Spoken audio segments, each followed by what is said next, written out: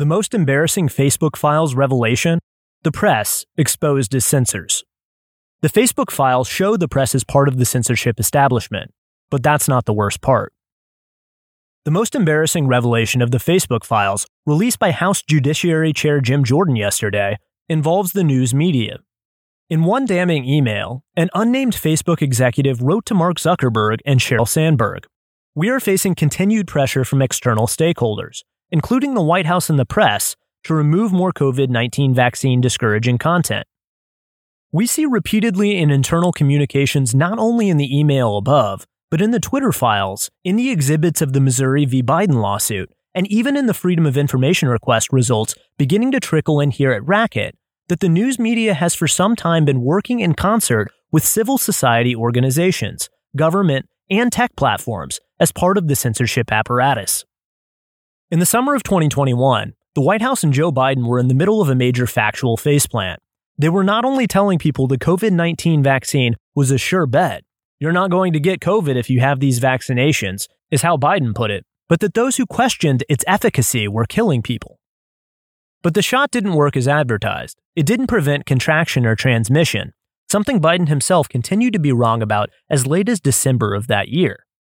If you go back and give a careful read to corporate media content from that time describing the administration's war against disinformation, you'll see outlets were themselves not confident the vaccine worked. Take the New York Times effort from July 16, 2021. "They're killing people. Biden denounces social media for virus disinformation." You can see the Times tiptoeing around what they meant when they used the word disinformation.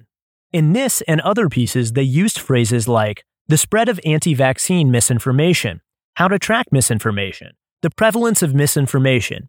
Even Biden's forceful statement capped weeks of anger in the White House over the dissemination of vaccine disinformation, but they repeatedly hesitated to say what the misinformation was. Any editor will tell you this language is a giveaway. Journalists wrote expansively about disinformation, but rarely got into specifics. They knew they couldn't state with certainty that the vaccine worked, that there weren't side effects, etc., yet still denounce people who asked those questions. This is because they agreed with the concept of malinformation, i.e., there are things that may be true factually, but which may produce political results considered adverse. Hesitancy was one such bugbear. Note the language from the unnamed Facebook executive above, which describes the press lashing out COVID-19 vaccine discouraging content, not disinformation. This is total corruption of the news. We're supposed to be in the business of questioning officials, even if the questions are unpopular. That's our entire role. If we don't do that, we serve no purpose, maybe even a negative purpose. Moreover, think of the implications. News outlets wail about disinformation when they're aware the public has tuned them out. When people don't listen to reporters, it's usually because they suck. You can do the math as to why the current crop embraces censorship. A more embarrassing outcome for our business would be hard to imagine. Thanks for listening to the audio version of this article. For more, visit racket.news.